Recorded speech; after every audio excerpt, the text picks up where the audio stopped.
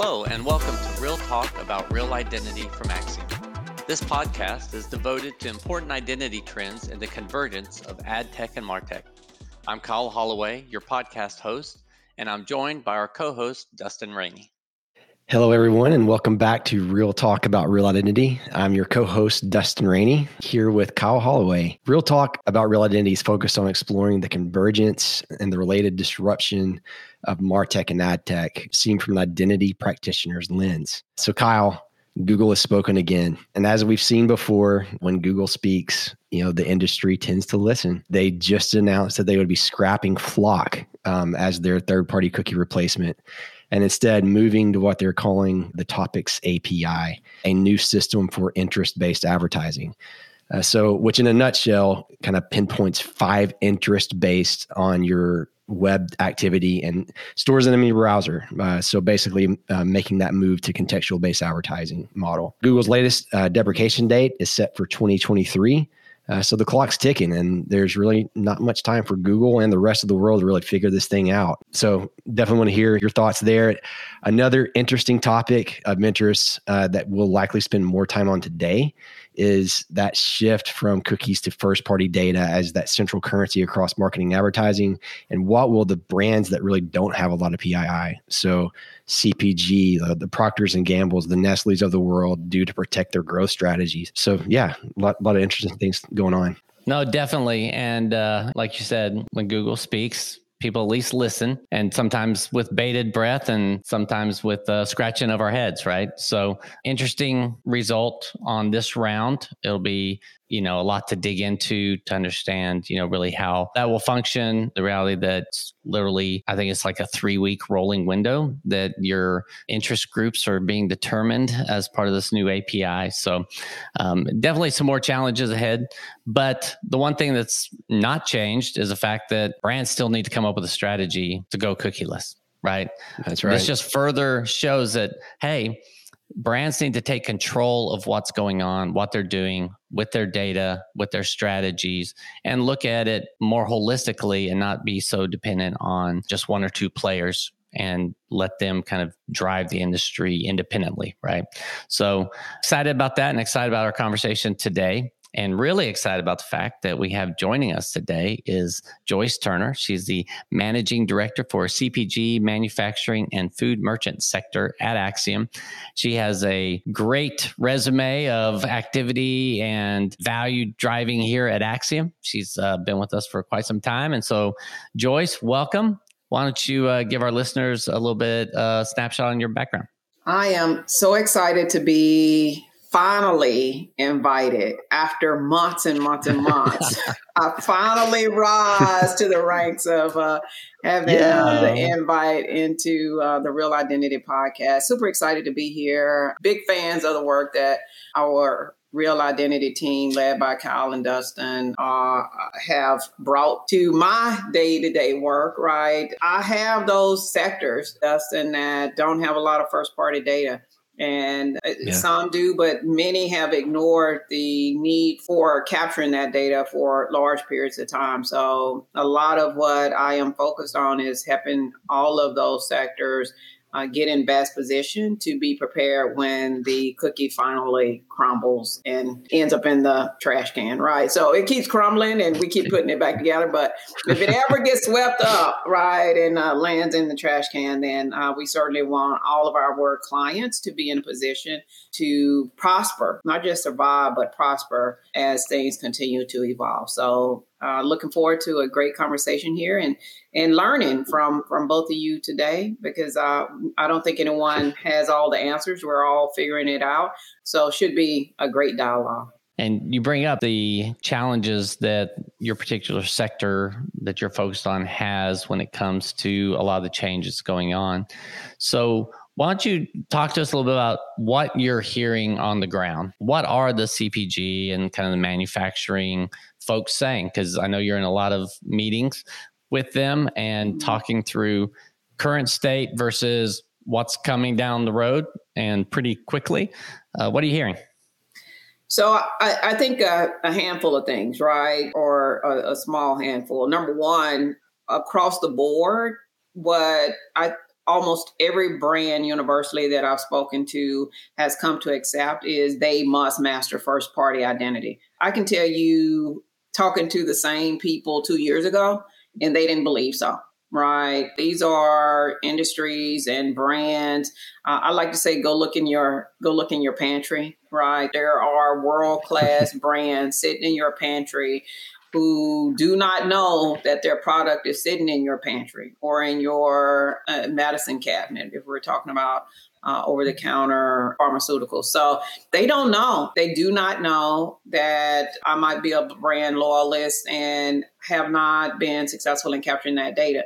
Universally, they all believe now that they need to know who those brand loyalists are, so that they can maintain the relationships, and they can even more so maintain their ability to communicate and engage with those brand loyalists. The world is changing, and how they do that will not be the same, right? So universally, they have accepted that they need to do more on first party data. Universally, they have also accepted that no one knows how to do that cost effectively, right? So a lot of what we spend time, it's one thing to know, something else to do, right? So we buy pantry items largely through some other retailer who then owns that relationship.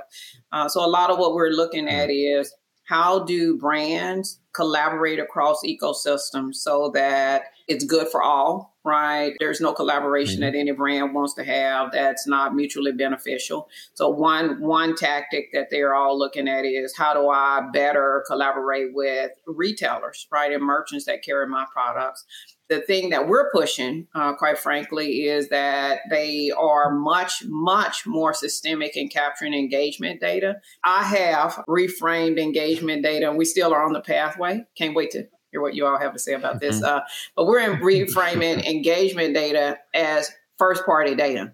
So you brands that are engaging with consumers and particularly doing that digitally, when you engage and I engage with you, that's your interaction behavior. That's not someone else's. Assuming that the publishers where those behaviors are occurring will allow access to that data. If they will, it is your responsibility right now to be capturing what is truly already your own asset. And it continues to be amazing to me how much brand engagement data falls on the floor. It never gets loaded into a repository so that I can go do the type of work I'm interested in. I was just thinking about where Google is headed and my own search behavior. I can tell you is rarely anything in my pantry, right? So if I'm in I don't know what segment I fall into then, and I don't think it's consistent across time, right? The only consistency might be when I'm searching to go back to the same destination or checking store hours or something like that, right? So I don't know that there's a lot of consistency in my search behavior.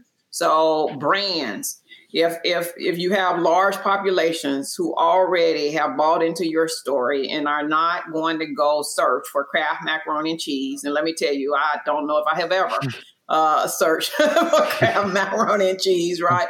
If you're never going to search for that term, then how do I capture the information even when I have a consumer in a household that is a brand loyalist?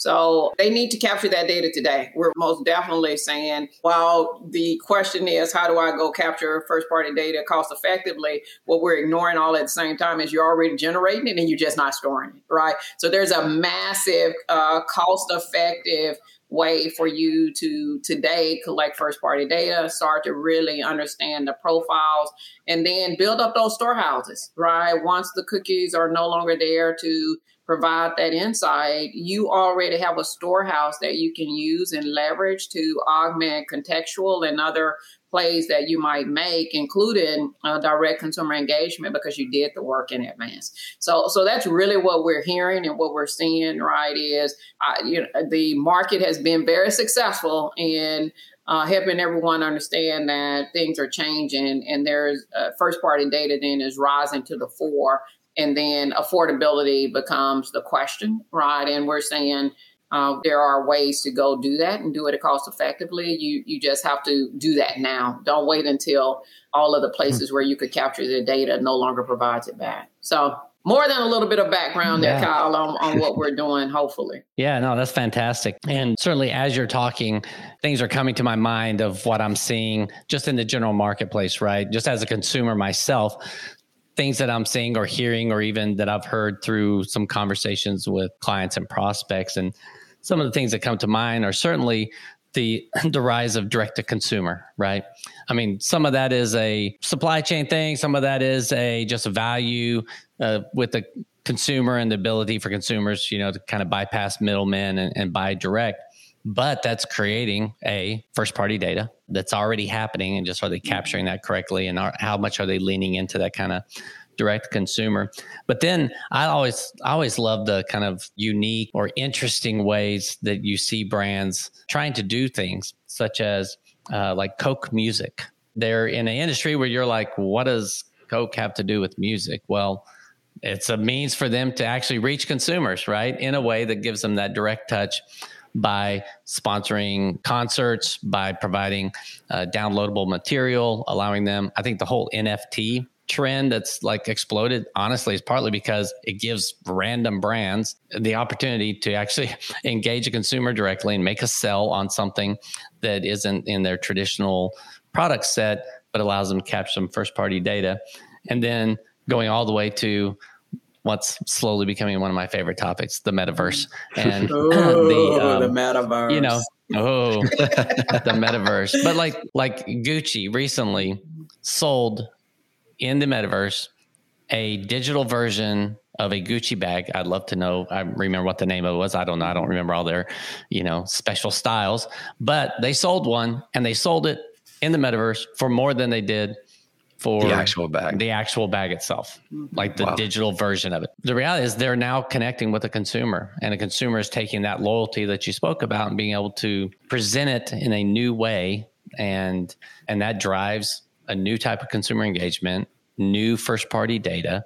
Now, some of these, like the metaverse and such, give some challenges because of the going to the identity side of it, the anonymization, and the way to do that. So it is opening a whole nother challenge for brands to say, hey, I'm capturing first party data and I really don't know what to do with this data. So it's really interesting and a dynamic ecosystem right now.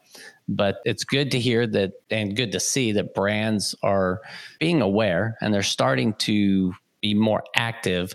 But it does seem that there is no formula yet, I think, in general, or strategy. I think we would say there is a baseline strategy. And Dustin, is near and dear to your heart, but it's first collect, right? That's right. It's collect the data and do that in any means possible, that with a privacy conscious manner, and start being able to integrate that into an identity graph. Joyce, what you're saying just about that those areas, every point of engagement is an opportunity for a brand, no matter how big or small, to start to get understanding, to get intelligence. And it's really a reframing of shifting people's mindsets about identity. So rather than looking at identity in many ways as a cost center, for instance, I've got to pay so much money to have an identity service to enable us. Well, no, let's reframe that to identity as an asset. All those points of engagement, if you're not capturing it, then you're not building that asset that you own.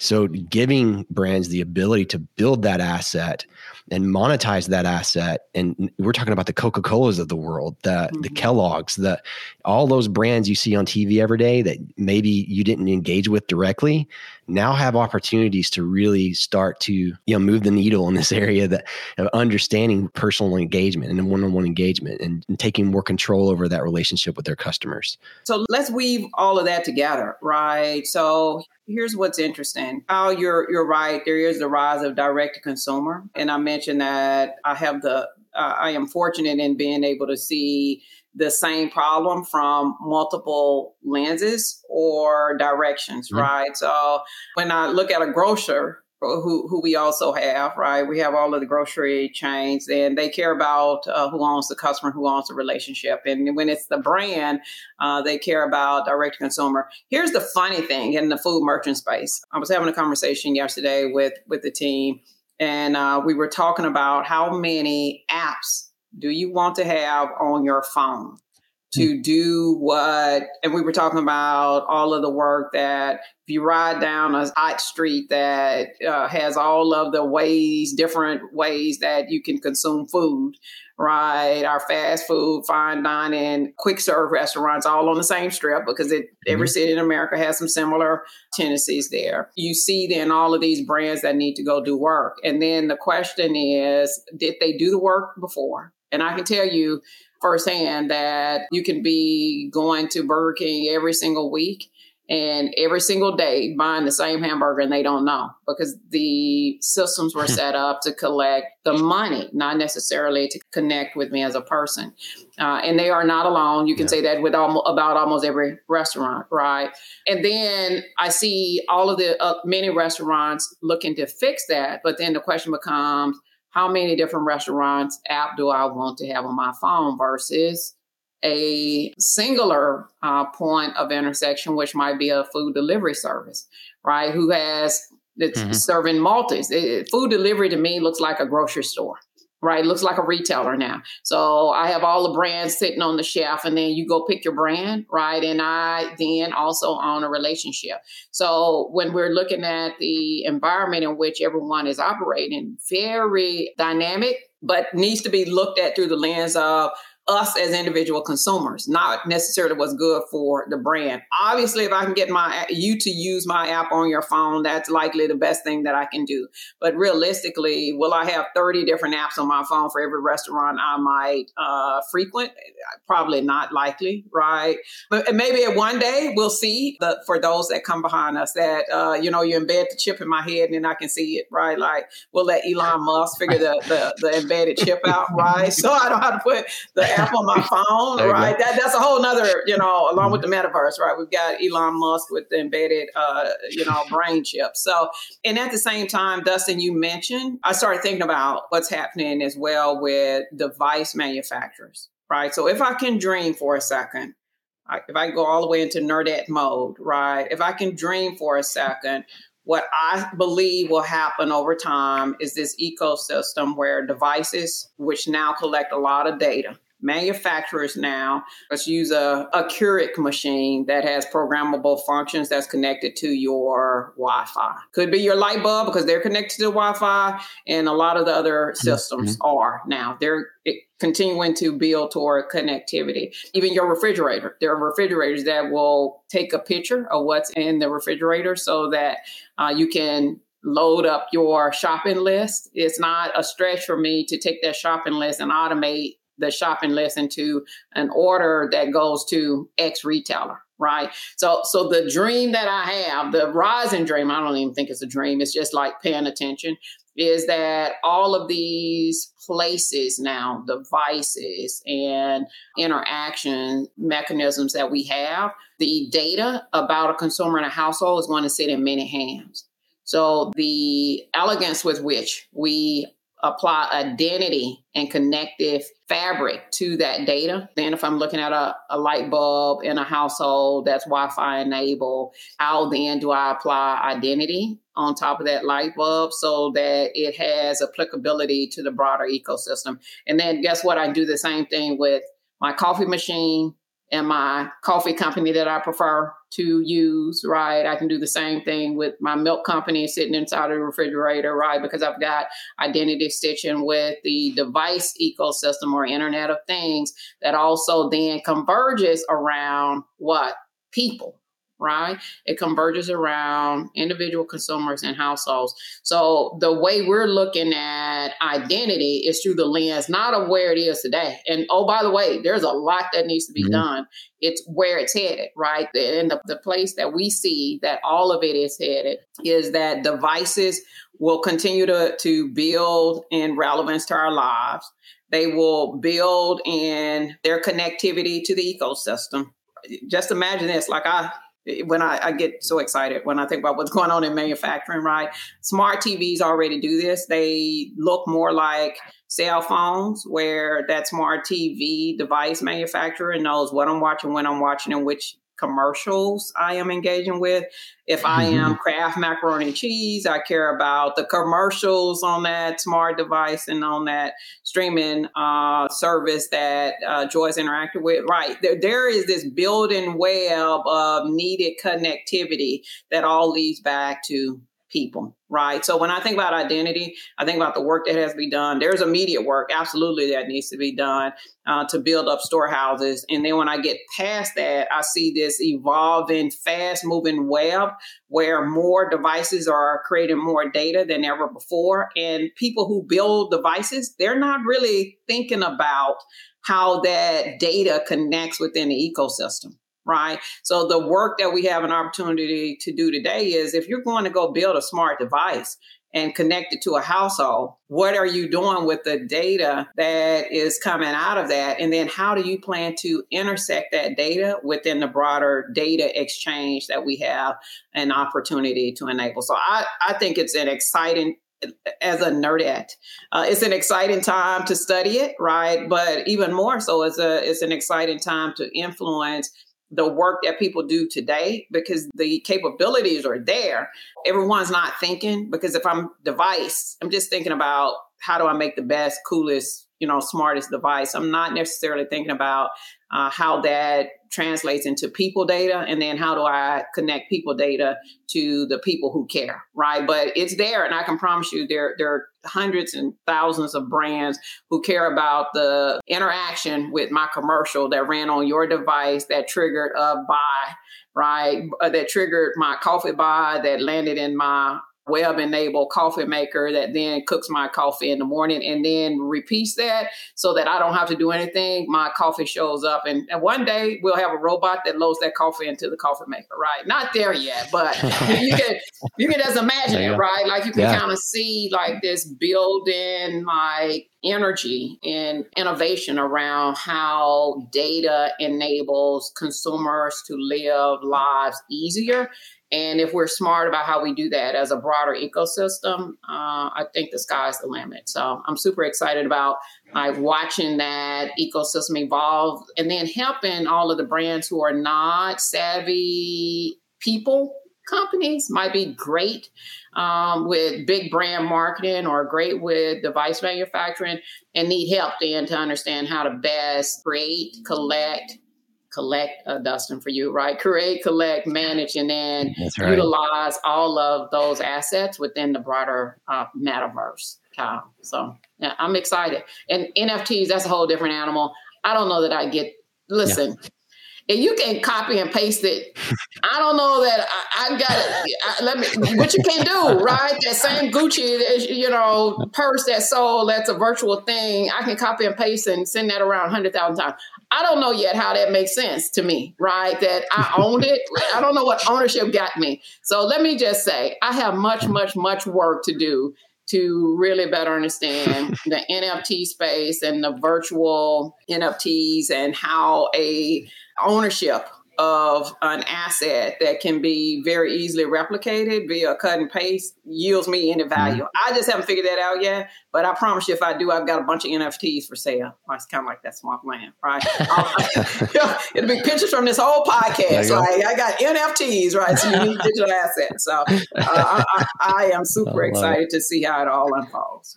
Yeah, Joyce, you're really touching on creative ways brands are driving customer experience, not just selling a unique product, but the way you buy the product or engage with the product. And those are the brands that are going to win. And, what does it take? Identity. As a matter of fact, I'll sit there and I'll be eating a bowl of cereal with my girls in the morning, and on the back of those boxes are QR codes. I open my pantry, on the back of the mac and cheese box, another QR code, right? Like in CPG, there's all these creative ways now that brands can now capture data and then drive them from a terrestrial experience, like a physical box or physical product, and leverage that to drive loyalty, drive them back to a website, and can connect now the device, get them to make themselves, if there's enough value there, right? Mm-hmm. We eat mac and cheese every day. We consume a lot of that. It's like, what am I willing to give? And do I even have the experience to give it? Do I have the opportunity to give it? So it's creating those opportunities, and there's so many unique things happening in the space, right? I think that's universal with the value exchange, right? What is the handshake between the brand and the consumer so that I give you more and allow you to see more? I would suggest that some of that handshake is also individual brands doing the identity work as data is being collected so the consumer can be passive. Right. So there are places where the consumer is doing something actively, and then there are places where they're just going about their everyday lives. Can we make it easy via identity for just my normal behavior to, in a permission way, right? A privacy compliant, a permission way. If I can then just enable the ecosystem to make it easier for me to do everything. And I do think, Dustin, there are transformational experiences that brands can unlock. I think Coca-Cola's been at it a long time, right? So music and engagement, they got free touch machines and vending machines that they have around the world where you're just interacting with other people, right? Like you call somebody anonymously. Coca-Cola's on a whole different level, right? So if anybody can figure it out, amongst other brands that are, really progressive, they really spend a lot of time thinking about the customer experience and how to unlock a differentiated value exchange where you want to interact with me more. Now, does that mean 80 and 90% of us go do all of those things today? Maybe not. Maybe not, right? But there are other ways, for Coca-Cola to get those same insights, right? There are direct data exchange, or engagement, and then the broader ecosystem. I think you have to look at it all. Get everything that you can directly, and then realistically, you're going to need to interact with the broader ecosystem because there's some fall off with engagement. Kyle, I think you're chomping at the bit to tell us something about the metaverse. I am. No, actually, not about the metaverse yet. But what you brought to mind was in talking about the ease and stuff, right? And I'm thinking about my printer. My printer orders its ink because I've set up policy with the vendor to say, here's my information, including my payment information. And then it takes over, right? It goes and it says, oh, you're low on black, and it will go out and they'll order it. And next thing I know, I'm getting a package delivered to my door. And it's like, okay, great. There's my ink. And there's all this PII and all this first party data that's being captured through that process. So just the thought of that, and then parlaying that into your conversation around devices as a whole, and just thinking, hey, I've got a mini fridge that I keep my Diet Cokes in. And if you just added some capability to that where it's monitoring my Diet Coke shelf, I would be more than happy if it just automatically ordered me Diet Cokes and they came to my door, right? So it is an interesting interplay there between the use of the product, whether it's a drink or a printer, and its ability to then take action that I find value in, and therefore I'm willing to share and provide that identity and payment information. So it's really interesting, but then you think about the combination of those and the challenge between a mini fridge manufacturer, who's actually the one capturing the data because they're the one that have done the snapshot, and they might even be the one buying on my behalf with the CPG, the Coke. I'm not necessarily buying it directly from Coke. I'm buying it through this other, is the aspect of data sharing within those ecosystems, not just me sharing with either the device manufacturer or the brand, but actually the device manufacturer and the brand sharing data together, which, is really driving, I think, a lot of the push towards reinvigorated. I'll say reinvigorated because it's not new, but reinvigorated conversation around clean room and around general data marketplace, as well as doing that in such a privacy conscious manner that there's zero trust models where sensitive data isn't leaving either place, whether it's the manufacturer or the CPG, but at the same time, they're able to share enough data and tie it to a type of identity. And I think that's a key thing about identity is no longer just about Kyle. There's all types of identity. There's pseudonymous identities. There's purely anonymous identities. It's still a entity though. And then there is that aspect of the convergence of our digital identity with our terrestrial, as Dustin put it, and even our physical, such as, facial recognition capabilities and what's happening in the travel industry and being able to have zero touch onboarding onto, an airplane and such, where it's using more of our physical characteristics. So much going on. And like you said, it's a exciting industry to be in, both from the identity side, seeing it playing out. But I just love watching the innovation and the creative juices flowing everywhere. I saw some article which is like some toothpaste or a toothbrush brand or something, and it was talking about how it's reinvigorated itself by dreaming about how to connect to the consumer. And so it is an exciting time. And I would say we could talk about this for hours and hours and hours. But unfortunately, we are at the end of our podcast window. So Joyce, thank you so much for your insights and your enthusiasm and just being on the show. Loved having you here. And hopefully our listeners got some good information out of this and can bring their ideas to us. If so, visit us at www.axiom.com/realtalk. So that'll be all for today's episode. And vote for a repeat. So all of the podcasters who see this episode, vote and request, episode 2, because I want to come back and there's some places we never did get a chance Absolutely. to get. So Yes. please do let us know that you want to hear more. Cannot wait. We will definitely bring you back on, Joyce. Like I said, so much to unpack and really excited about that. So thank you, everyone, for sticking with us, and look forward to talking again on our next episode.